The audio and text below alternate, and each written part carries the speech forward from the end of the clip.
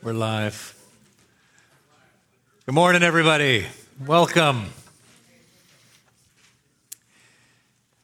Brian, as I think you're probably aware, is with the team in Guatemala.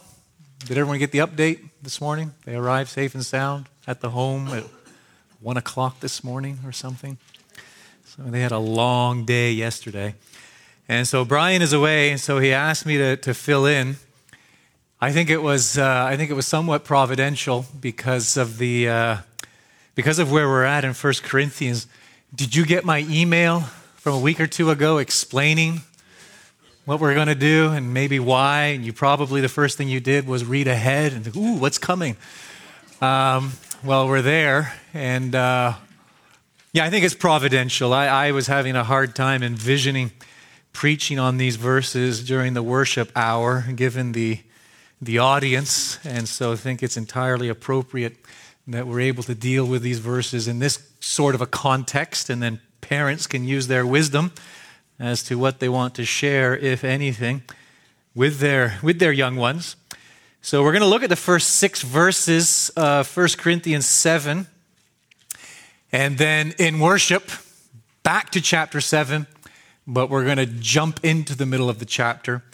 I'll explain why in just a few moments. But let's bow our heads, let's pause, and ask the Lord's blessing upon our time together. Our Heavenly Father, we do delight in you. You are a God who is boundless in goodness and grace and mercy, and boundless in faithfulness and righteousness and power and wisdom.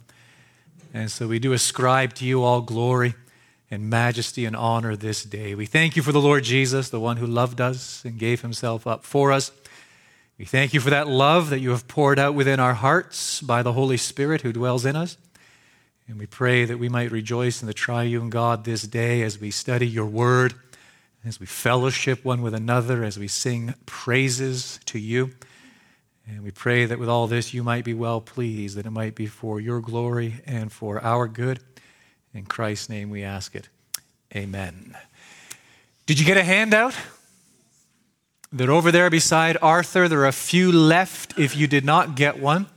Help yourself. And turn with me to 1 Corinthians chapter 7. We have entitled this series, True Spirituality. You may recall, you may not recall. I hope you recall. If you don't recall, you've been living in the woods somewhere. This is the outline, or you're just visiting. In the next case, excuse me, pardon me. But I've shown this, I don't know how many times now in morning worship, more than I can recall. That's the basic outline of 1 Corinthians that we're following. You got an introduction, first 9 verses of chapter 1. You have a conclusion, all of chapter 16. And in between, what do we have? Firstly, first major section, Paul's response to a report. Look at chapter 1, verse 11. Quickly. Chapter 1, verse 11. For it has been reported to me. It has been reported to me. It has reached my ears. It's been brought to my attention. And so Paul responds to that report from verse 10 all the way through to the end of chapter 6, and then a response to a letter. Look at chapter 7, verse 1. Now concerning the matters about which you wrote. And that response takes up the rest of the book all the way through to the end of chapter 15. So what's in his response to this report that he has heard? He addresses 4 disturbing problems. That's where we're at. We've covered all of that now in our study of 1 Corinthians. Some of you are staring at me in disbelief. No, we really have. We've covered all of that. We've been there, done that. That's water under the bridge. He addresses these 4 disturbing problems. Quarreling. That was a big section. We were there for quite a while. Boasting, defrauding, and sinning. His response to the report which he had heard. Then his response to the letter that he received. And here he addresses 5 perplexing issues. There they are: marriage, culture, worship, spirituality, and the resurrection. So is everyone clear on where we are at? We're done with the first 6 chapters. We're done with his response to the report. And now we're entering this second major section, his response to a letter. And we are picking it up today with chapter 7. Yes, I want to begin by reading it in its entirety. This is a fascinating chapter. It is a somewhat perplexing, troubling chapter. And it raises oodles of questions. All right, you like that word, oodles? I just thought it was appropriate. Lots of questions, tons of questions. And my prayer is that we answer them all by the time we're finished with this chapter sometime in January, because he covers so much ground here. And so listen to what Paul says. Listen to the word of God, chapter 7, verse 1. Now concerning the matters about which you wrote, it is good for a man not to have sexual relations with a woman. But because of the temptation to sexual immorality, each man should have his own wife, and each woman her own husband. The husband should give to his wife her conjugal rights, and likewise the wife to her husband. For the wife does not have authority over her own body, but the husband does. Likewise, the husband does not have authority over his own body, but the wife does. Do not deprive one another, except perhaps by agreement for a limited time, that you may devote yourselves to prayer. But then come together again, so that Satan may not tempt you because of your lack of self-control. Now, as a concession, not a command, I say this. I wish that all were as I myself am, but each has his own gift from God, one of one kind and one of another. To the unmarried and the widows, I say that it is good for them to remain single as I am. But if they cannot exercise self-control, they should marry. For it is better to marry than to be aflame with passion. To the married I give this charge, not I, but the Lord. The wife should not separate from her husband. But if she does, she should remain unmarried or else be reconciled to her husband. And the husband should not divorce his wife. To the rest I say, I, not the Lord, that if any brother has a wife who is an unbeliever and she consents to live with him, he should not divorce her. If any woman has a husband who is an unbeliever, and he consents to live with her, she should not divorce him. For the unbelieving husband is made holy because of his wife, and the unbelieving wife is made holy because of her husband. Otherwise, your children would be unclean, but as it is, they are holy. But if the unbelieving partner separates, let it be so. In such cases, the brother or sister is not enslaved. God has called you to peace. Wife, how do you know whether you will save your husband? Husband, how do you know whether you will save your wife? Only let each person lead the life that the Lord has assigned to him and to which God has called him. This is my rule in all the churches. Was anyone at the time of his call already circumcised? Let him not seek to remove the marks of circumcision. Was anyone at the time of his call uncircumcised? Let him not seek circumcision. For neither circumcision counts for anything nor uncircumcision, but keeping the commandments of God. Each one should remain in the condition in which he was called. Were you a slave when called? Do not be concerned about it. But if you can gain your freedom, avail yourself of the opportunity. For he who was called in the Lord as a slave is a freedman of the Lord. Likewise, he who was free when called is a slave of Christ. You were bought with a price. Do not become slaves of men. So, brothers, in whatever condition each was called, there let him remain with God. Now, concerning the betrothed, I have no command from the Lord, but I give my judgment as one who by the Lord's mercy is trustworthy. I think that in view of the present distress, it is good for a person to remain as he is. Are you bound to a wife? Do not seek to be free. Are you free from a wife? Do not seek a wife. But if you do marry, you have not sinned, and if a betrothed woman marries, she has not sinned.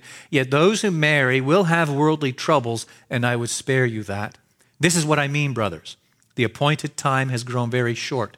From now on, let those who have wives live as though they had none, and those who mourn as though they were not mourning, and those who rejoice as though they were not rejoicing, and those who buy as though they had no goods, and those who deal with the world as though they had no dealings with it. For the present form of this world is passing away. I want you to be free from anxieties. The unmarried man is anxious about the things of the Lord, how to please the Lord. But the married man is anxious about worldly things, how to please his wife. And his interests are divided. And the unmarried or betrothed woman is anxious about the things of the Lord, how to be holy in body and spirit. But the married woman is anxious about worldly things, how to please her husband. I say this for your own benefit, not to lay any restraint upon you, but to promote good order and to secure your undivided devotion to the Lord. If anyone thinks that he is not behaving properly toward his betrothed, if his passions are strong, and it has to be, let him do as he wishes. Let them marry. It is no sin. But whoever is firmly established in his heart, being under no necessity, but having his desire under control, and has determined this in his heart to keep her as his betrothed, he will do well. So then, he who marries his betrothed does well, and he who refrains from marriage will do even better. A wife is bound to her husband as long as he lives. But if her husband dies, she is free to be married to whom she wishes, only in the Lord. Yet in my judgment, she is happier if she remains as she is. And I think that I too have the Spirit of God. Any questions? Any questions? Feel free to email one of the elders. Quite the chapter, isn't it? Marvelous. A little confusing here and there, and more than confusing here and there. And my prayer is by the time we're finished with this chapter, the middle of January, you'll think to yourself, no big deal. And we'll be able to move right on to chapter 8. That's my goal. I got a big, lofty goal. Place to begin. We're going to look at the first 6 verses, but it's not the place to begin. The place to begin is the middle of the chapter. It is the key that unlocks the whole. And if you get the middle of the chapter, you have the key that will unlock its individual parts, whereby we can make sense of the individual parts. So I'm really going to expound on those middle verses later in worship. Let me just draw your attention to them now briefly, so you're going to get a double dose. It's just how lucky you are this morning, or blessed you are, a double dose. I'm referring to verses 17 through 24, the middle of the letter. Let me repeat it. These verses constitute the key, all right? We want to get our minds around the whole chapter. We want to be able to trace his thinking, the progression of his thought. These verses are pivotal. Notice, firstly, just briefly, their structure. All right? The structure isn't that difficult. There is a command in verse 17. Only let each person lead the life that the Lord has assigned to him and to which God has called him. This is my rule in all the churches. There's the command. You are to remain in the condition in which you were converted. That's what he says, folks. Whatever your condition, we're not defining that right now. We're just hearing the command. Whatever condition you were in when God called you, converted you, that is the condition you are to remain in. That's the command. He gives an illustration of the command in verses 18 and 19. The illustration is circumcision. He then repeats the command in verse 20. Each one should remain in the condition in which he was called. That's him repeating the command which he initially gave in verse 17, repeating it in verse 20. And then in verses 21 through 23, he gives a second illustration. The first, circumcision, uncircumcision, Jew, Gentile, ethnic distinction, right? A sociological category. Now he gives a second illustration, which is what? Slavery, freedman. An illustration. And then in verse 24, he repeats the command. So, brothers, in whatever condition each was called, there let him remain with God. So command, Illustration, command, illustration, command. You getting it? I'm going to unpack that later in worship. For now, I just want you to notice that's the structure. What's the message? You've got it right there in the command. Paul's message is simply this. You think of when God called you. Think of when God converted you. When he did that, he placed you in Christ. And your identity in Christ now is everything. And you are to remain in that condition, that life to which he assigned you, that life to which he called you. You are now to live out your identity in that life, in that condition, in that context. Why is he giving them this message? Why is he insisting on this? Well, as you read the letter in its entirety, you discover that the Corinthians are struggling with what? They think there is such a thing as super spirituality. And they think it is determined by their status in life. And they think there are certain things which are impediment to true godliness, an obstacle to true spirituality. And one of these things is their marital status. And so Paul takes this message, this command. Look, when God saved you, you were made one with Christ. You are now to live out that identity in whatever condition that is. Your identity in Christ is not determined by your condition or status in life. Your walk with God is not determined by your status or condition in life. Your godliness, your holiness, your pursuit of greater spirituality, it is not determined by your call, condition, or status in life. You've got everything you need because you're one with Christ. And now what you're to do is live that out in whatever place God has put you. Making sense? He applies it in chapter 7 to marriage, and he applies it specifically to 5 categories. Are you ready for these? This is the chapter. Category number 1, which we're about to look at in a few moments, the first 7 verses, those who are married but think they should be celibate.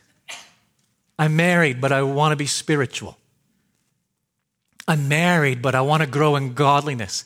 And I think intimacy is an impediment to my spirituality. Hence, I think celibacy is a good thing. That's the first group. The second group, verses 8 and 9, those who are widowed and aren't sure if they should remarry. The third group, verses 10 and 11, those who are married to a believer and are considering divorce. Why would they be considering divorce? Well, I can serve God better if I were single. It's a higher life. It's a more spiritual life if I were on my own and not married. Verses 12 through 16, the fourth category, those who are married to an unbeliever and are considering divorce because an unbeliever might hold me back. An unbeliever might be a tremendous obstacle to me progressing in my relationship with the Lord. And then the fifth category, it's a long one, from verses 25 through 40. Those who are considering marriage despite the present distress. 5 categories to which he applies verses 17 through 24, and this command, which is central to it all, you remain in the condition in which you were called. You got it? That's it. That's the chapter unlocked. What it is he's doing here. What it is he's trying to accomplish. And it is required. It is absolutely essential. Why? Because the Corinthian church has an absolutely skewed, twisted notion of spirituality. They think it is something divorced from regular life. They think it's something detached from the mundane trivialities of everyday life.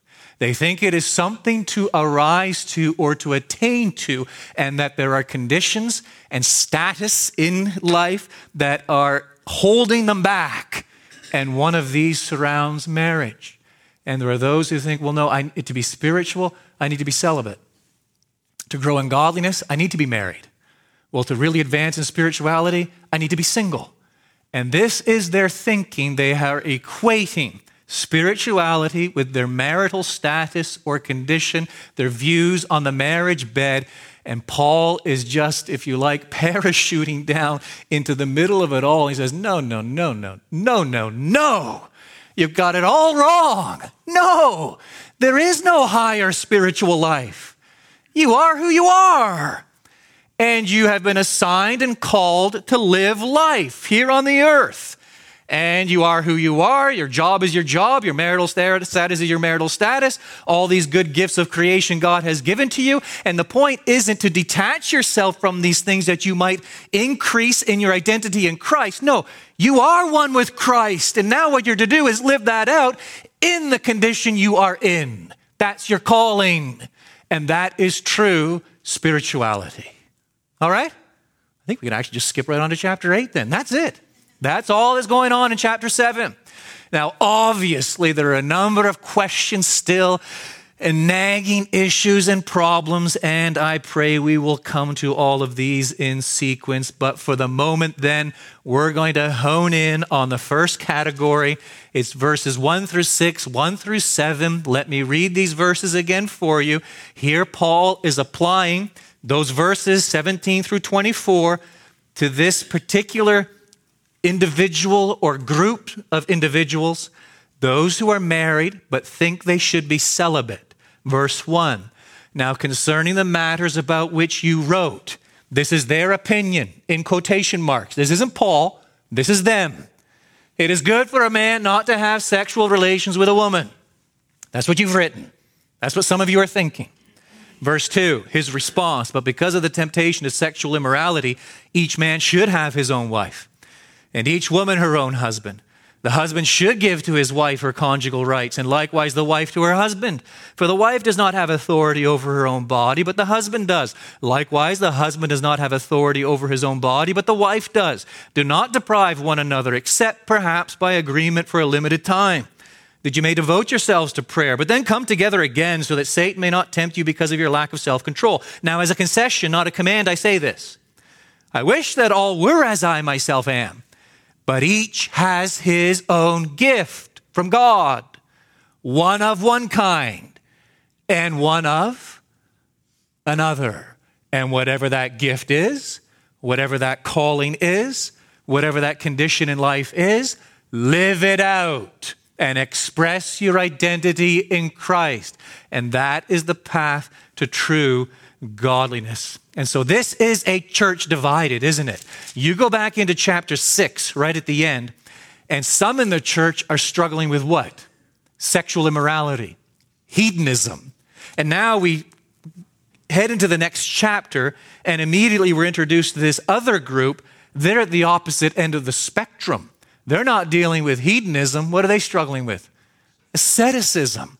So you've got these two extremes. On the one, there's hedonist, the self-indulgent hedonist. The stomach, right, his stomach is for food. The food is for stomach. It doesn't matter what I do with my body. The soul is all that matters. There he is over there. And then over here, you got this individual, no. It really does matter that I need to deprive myself of natural delights in order to advance in godliness. And both of these ideas come from what is known as structure, theme, application. We've covered that.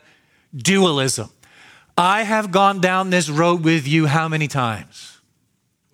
12? I think more than that. I think you've forgotten.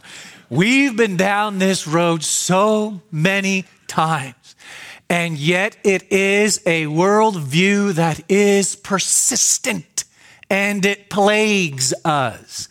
Dualism, coming from the philosopher Plato, a Platonic worldview, basically espouses what?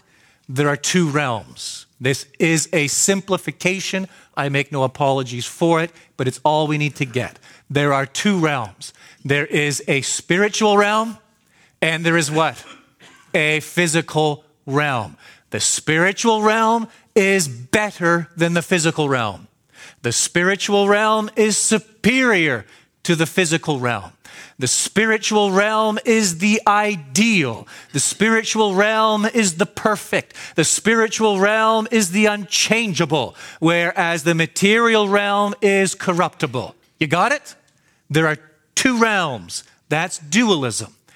In a dualistic worldview, the central question is this: where do you fit in these two realms? You're stuck in the middle because you have a spirit which is one ontologically in terms of your being with the spirit world. And you have a body. And part of that body, mind and senses.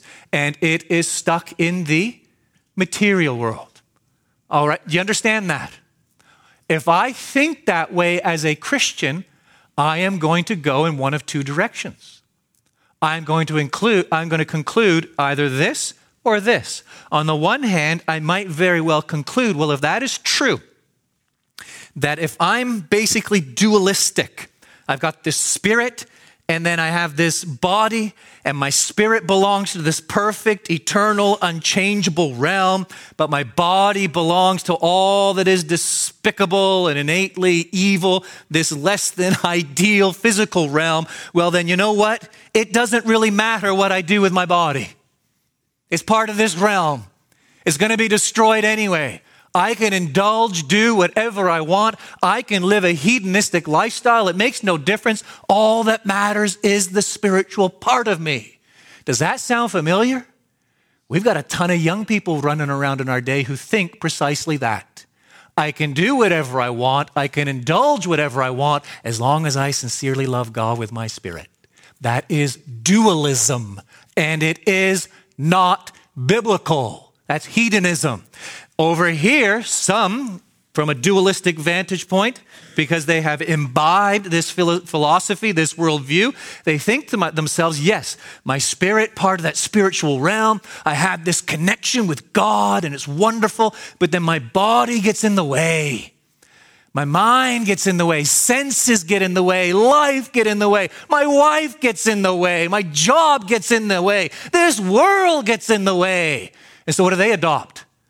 Asceticism, in order to have greater communion with God, in order to be closer, in order to be really spiritual.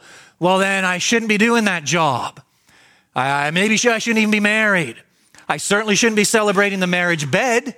I should be depriving myself of this, depriving myself of that. And this life just becomes a chore. It becomes a ball and chain because it's an impediment to releasing me for communion with God.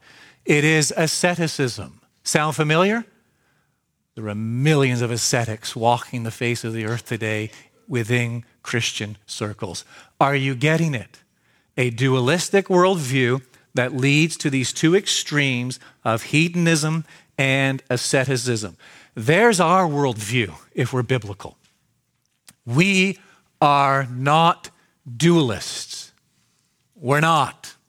Although we act like it oftentimes. We are not dualists. We agree there are two realms. There are two realms. Realm number one is occupied by the uncreated, infinite God triune. That's realm number one. Realm number two is absolutely everything else. That's it. Realm number two, what's in realm number two? Us, both body and soul. We don't have this inherent connection to the spiritual world or this part of us that is inherently good, the spirit part versus the material or the physical part. No, we are body and soul. Yes, we adhere to a bipartite view of humanity, but we are part of the created finite order. And we're dependent upon what? The revelation of God as culminating in the incarnation of Christ. And we believe as Christians that God through Christ has done what? He has redeemed us, all of us, body and soul. And as Christians, we believe it was God in the first place who created everything outside of himself, this second realm in which absolutely everything else exists. He created it all, and he declared what? About 8 times in Genesis 1. It is good. It is good. It is good. It is good. Finally, in verse 31, he shakes it up a little bit, and what does he say? It is very good. It's all good. And yes, the fall happens, And as a result of the fall, the consequences are horrible, but God has redeemed us body and soul, and he is redeeming this creation. Therefore, we reject these two tendencies, which are extremely prevalent in the church at Corinth, still very prevalent today, whereby people gravitate to one of these two extremes of asceticism or hedonism. In our context, it is now asceticism. And Paul addresses it beginning in verse 1. Now concerning the matters about which you wrote, it is good for a man not to have sexual relations with a woman. He now has to address this, and he does. But just before we get there, just flip over for a moment. I think I have a couple of slides on this. Yeah, I'm pretty sure I do. Flip over to 1 Timothy chapter 4, just before we get to the nitty-gritty of chapter 7 and what Paul says there. Because in 1 Timothy chapter 4, I think we have the clearest, most concise statement from the pen of the Apostle Paul when it comes to dualism and understanding our relationship with the created order. So I think it's worth just reading these verses together. 1 Timothy chapter 4, verse 1. Now the Spirit expressly says that in later times some will depart from the faith by devoting themselves to deceitful spirits and teachings of demons through the insincerity of liars whose consciences are seared, who forbid marriage and require abstinence from foods. What is that? That's asceticism. It's an expression of an ascetic spirit. Abstinence from foods that God created to be received with thanksgiving by those who believe and know the truth. For everything created by God is good, and nothing is to be rejected if it is received with thanksgiving, for it is made holy by the word of God and prayer. Just briefly, because our time is running away. Just quickly, a couple of slides then. Do I dare say without any comment? Yeah, without much comment. He makes that point in those verses, doesn't he? Everything created by God is good. You have that in that's his opening statement in verse 4, is it not? For everything created by God is good. All of creation. And then the second thing I want you to notice is this. Everything created by God, he says in the rest of verse 4, is to be received. Nothing is to be rejected if it is received. Now notice he qualifies his statement. How are we to receive it? Firstly, we receive it, faith and a knowledge of the truth. He says that back in verse 3. God created to be received with thanksgiving by those who believe and know the truth. In other words, these good gifts are for whom? For Christians. I think I said this last Sunday from the pulpit. We do realize unbelievers are thieves, right? Everything they enjoy, the water they drink, the food they eat, the marital bed, everything in life, they're actually stealing. They have no right to it. You realize that, right?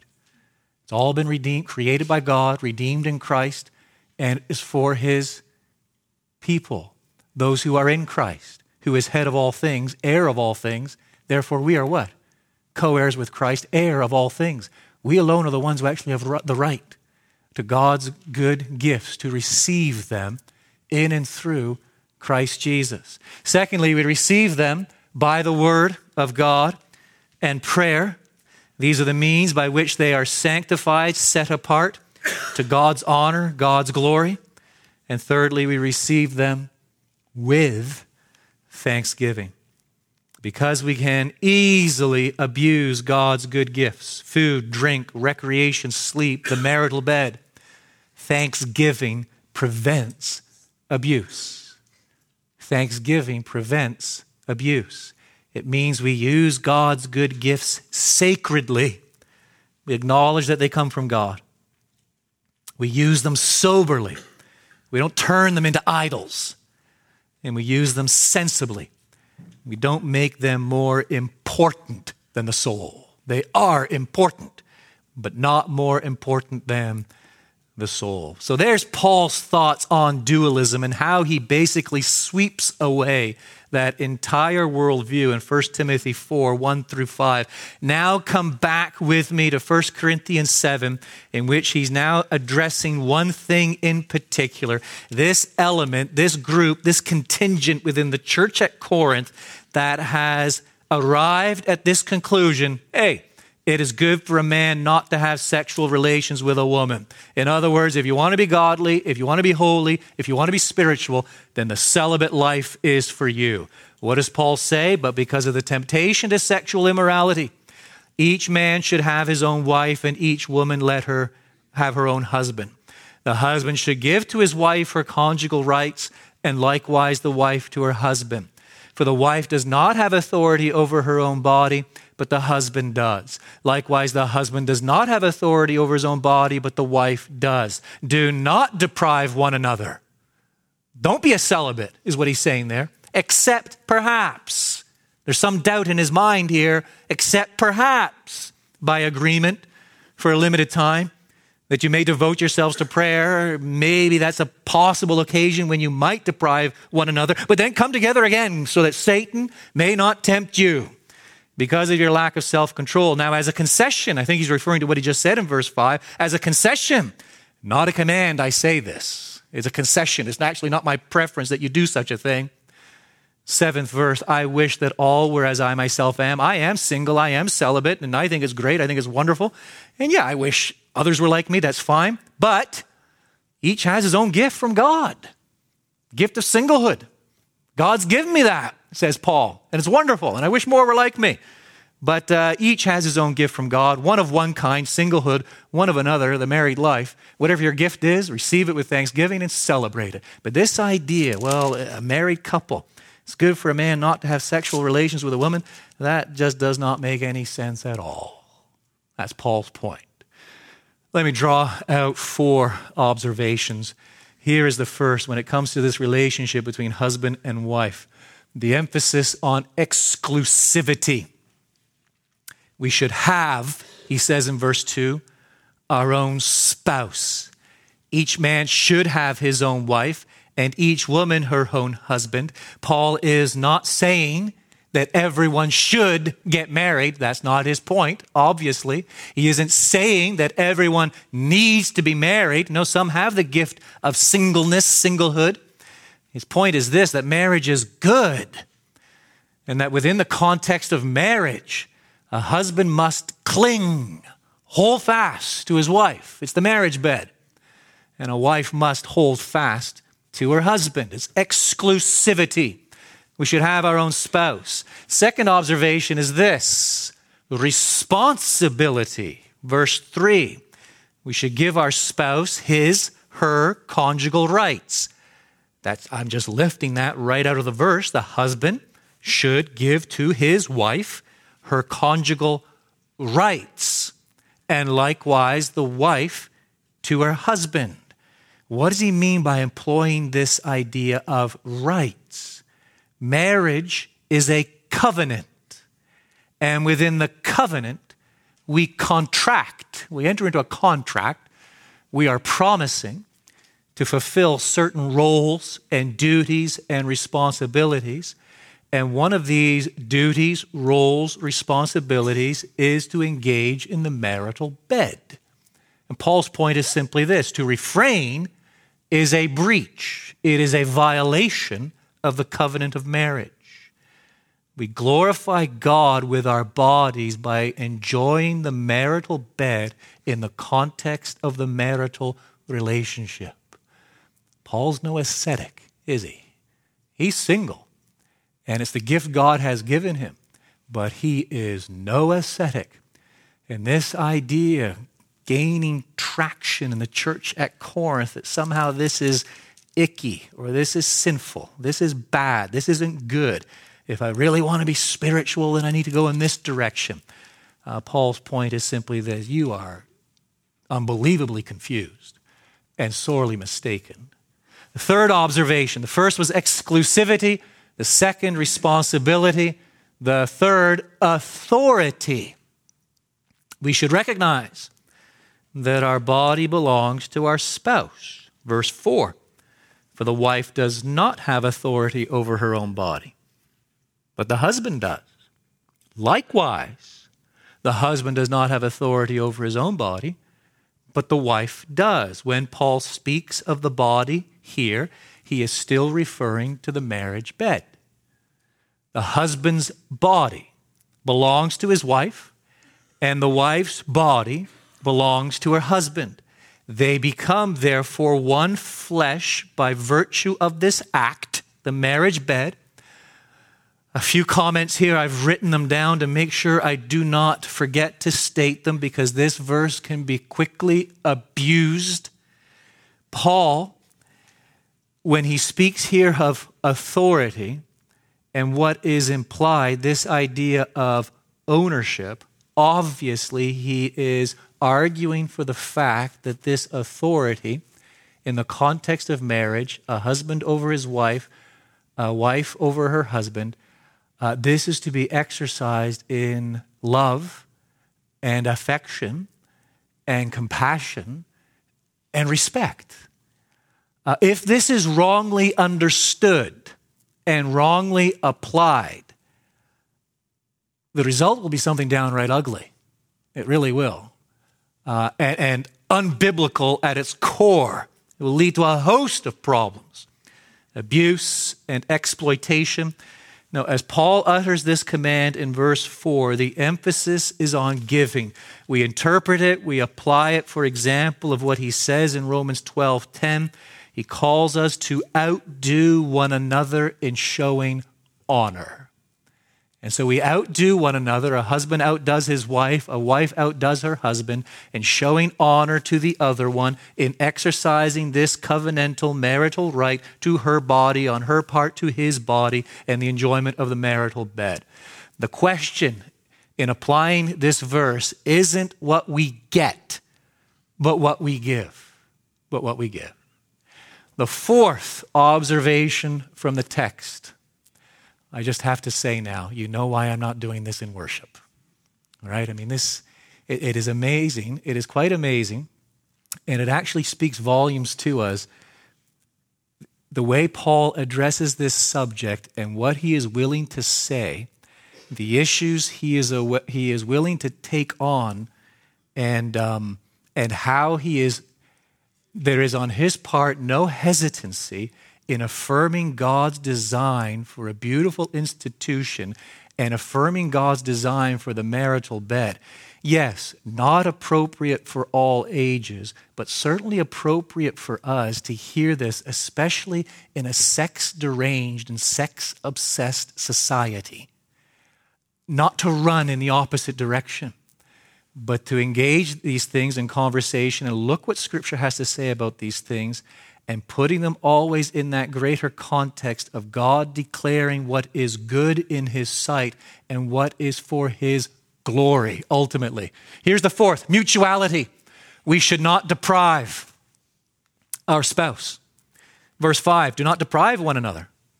He's still referring to the marital bed, the coming together of husband and wife. Don't do it. Do not deprive one another. Now, the language is very interesting. You really get it in the Greek. You get it in the English here as well. Do not deprive one another, except perhaps. He's uneasy with what he's about to say. Except perhaps. I could see this maybe situation in life, circumstances of life, that you've set apart this time for prayer and fasting. I don't know. Maybe in that context it would be appropriate.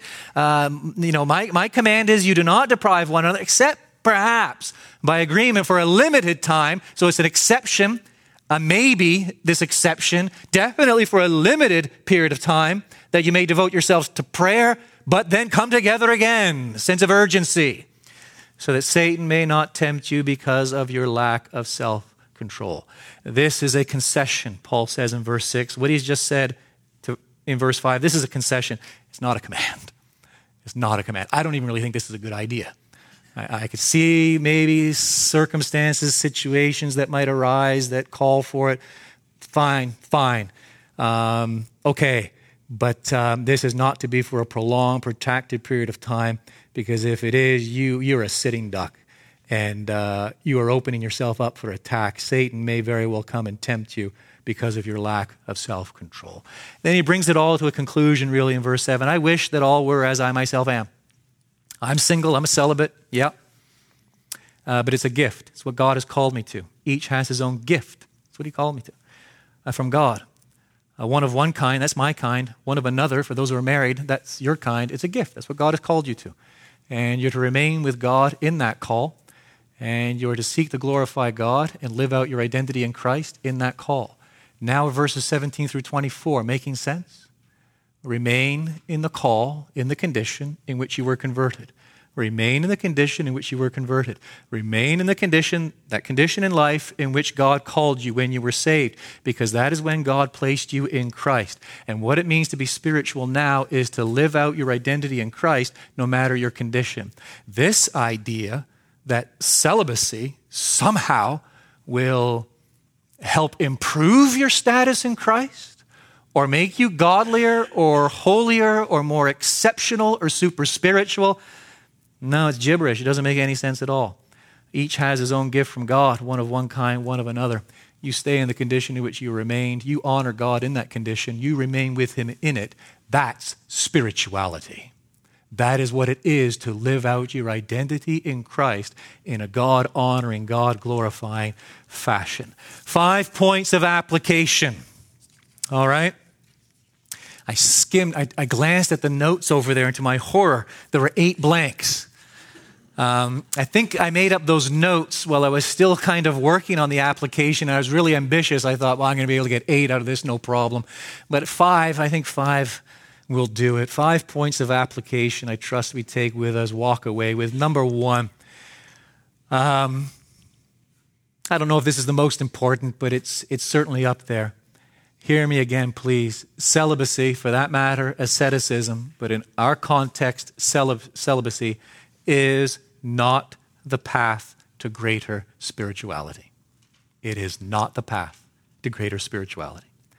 Throughout the church's history, many people have maintained that the marital bed, sex, was the original sin. Therefore, sex and desire are inherently evil. Sexual desire isn't evil. Sexual desire isn't demonic. Sexual desire outside of God's will is evil. Sexual desire as a gift from God is normal. God brought Adam and Eve together before the fall.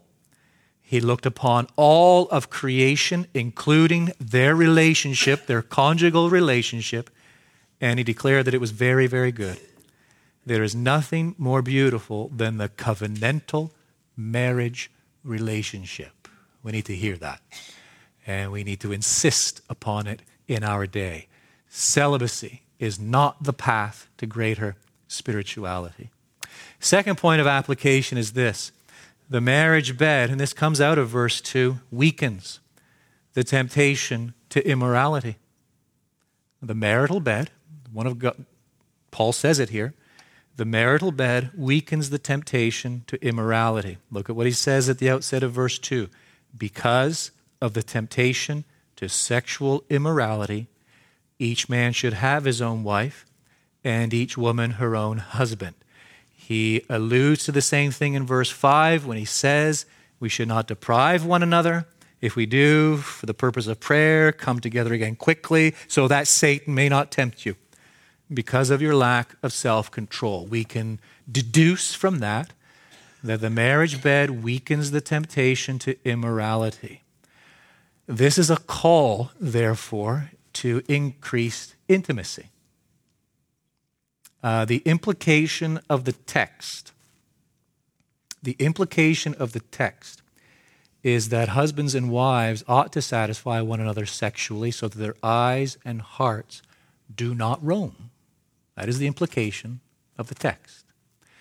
3 qualifying remarks. There have to be qualifiers along with that one. Here's number 1. It means that attraction is important in the context of marriage. That is not to say we succumb to concepts of beauty and sexuality as portrayed in our culture. But it does mean we ought to look after ourselves. It does mean we ought to look after ourselves. It does mean in the context of marriage, we should be aware of the importance of mutual attraction, attraction defined by God, external and internal, which cultivates and leads to and encourages the coming together of husband and wife. Second qualifying remark is this. We don't conclude from what Paul says in this passage that sexual immorality is okay if our partner doesn't satisfy us. It pains me that I even have to say that, but I have sat across the table from individuals who have said that very thing. They have excused their sexual misconduct. They have excused their sexual immorality on the basis of the fact that their spouse no longer satisfies them, and they have appealed to this text. That is an unbelievable abuse of this text. Because the third qualifying remark is this: marriage is infinitely more than sex. Paul would argue that vehemently and insist upon that endlessly, that the marriage relationship, the coming together of husband and wife, it is at a level and in a way much deeper than the marriage bed, although the marriage bed, wonderful in itself and important in the sight of God, there is something in that relationship of far greater importance than sex itself. And so to take this passage and twist it to justify sinful behavior, well, that bespeaks a man, bespeaks a woman who has wandered light years from the path, whereby they would employ the word of God to justify, to make legitimate their own sexual depravity and immorality. But the point remains. The marriage bed, according to what Paul says here, does weaken the temptation to immorality. Third thing I want us to get is this: that God's design for the marriage bed is perfect, and it comes out in verses 3 and 4. This whole idea of conjugal rights and exercising authority over one another's body out of love and respect and compassionately. And again, always that question in terms of what can I give as opposed to what I get. There is nothing as ugly and destructive as sex outside the bounds of God's design. God's design is perfect. And let me just sum it up here in 4 statements. Sex is good because it is God's blessing. The second is this: we must always remember sex isn't a God. It is not of infinite importance. I've sat across from individuals who have said to me, well, I need sex. No, you don't. You need food, you need drink, you need a bit of sleep, but you do not need sex as if it were a necessity of life. We do not turn it into a God. It is important in the institution of marriage, certainly given what Paul says here in these verses. We recognize its goodness, but we do not turn it into a God. Thirdly, sexual intimacy means unity. And fourthly, sexual intimacy, and it comes out clearly in verses 3 and 4, entails safety and protection. And so the author of the epistle to the Hebrews chapter 13, verse 4 writes, "Let marriage be held in honor among all, and let the marriage bed be undefiled, for God will judge the sexually immoral and adulterous." Here's the fourth point of application. Satan uses sexual desire to gain the advantage over God's people. You picked up on that in the 5th verse, right? So that Satan may not tempt you because of your lack of self-control. Satan does not create sexual desire. He twists it, distorts it, corrupts it in order to tempt us. The stronger our sexual desire, the more vulnerable we are to his devices. Satan wants to divorce sexual desire from God's plan and design. He wants to destroy its true meaning and beauty. He seeks to feed sexual desire to the swine of immorality, adultery, pornography, homosexuality, incest, and on and on and on it goes. When we battle with sexual temptation, we are battling with the devil himself. He tempts us. This is an area that he gives his utmost attention to, taking something that is good, taking something that is perfectly designed by God himself, intended for our enjoyment, intended for our good, intended for his glory, and it is to twist it beyond all recognition. And so we need to understand that he is seeking to gain the advantage over us and deal with this temptation accordingly. And it better mean we know how to employ the full armory as Paul gives it to us in Ephesians chapter 6, and what it means to live out our identity in Christ and put on Christ daily, that we might withstand the flaming darts of the evil one. Here's my fifth point of application to our parents. All right? All you parents out there, we need to instruct our children in these things. We need to instruct our children in these things. When should we begin to instruct our children in these things? I don't know. I think it varies child to child, home to home, obviously. But I will throw this out there. Your children in this sex-obsessed society are picking up on things long before you think they are. I will say that. It's just impossible that they aren't. And so you need to be aware of that and aware of what they have potentially been exposed to, potentially what they are seeing, potentially what they are hearing, and making sure they're receiving their education from you and that you are explaining these things in the context of God's word. Please, the instruction, and I hope I've done this today. I actually hope I've done both, but I hope I've done this. The instruction must come from the vantage point of joy, awe, wonder, appreciation, and celebration. Because for far too many of us, our instruction did not come from that vantage point. It was just all don't. Bad, bad, bad, bad. Avoid, avoid, avoid, avoid. And it was just negative, negative, negative, negative. There is a place for that.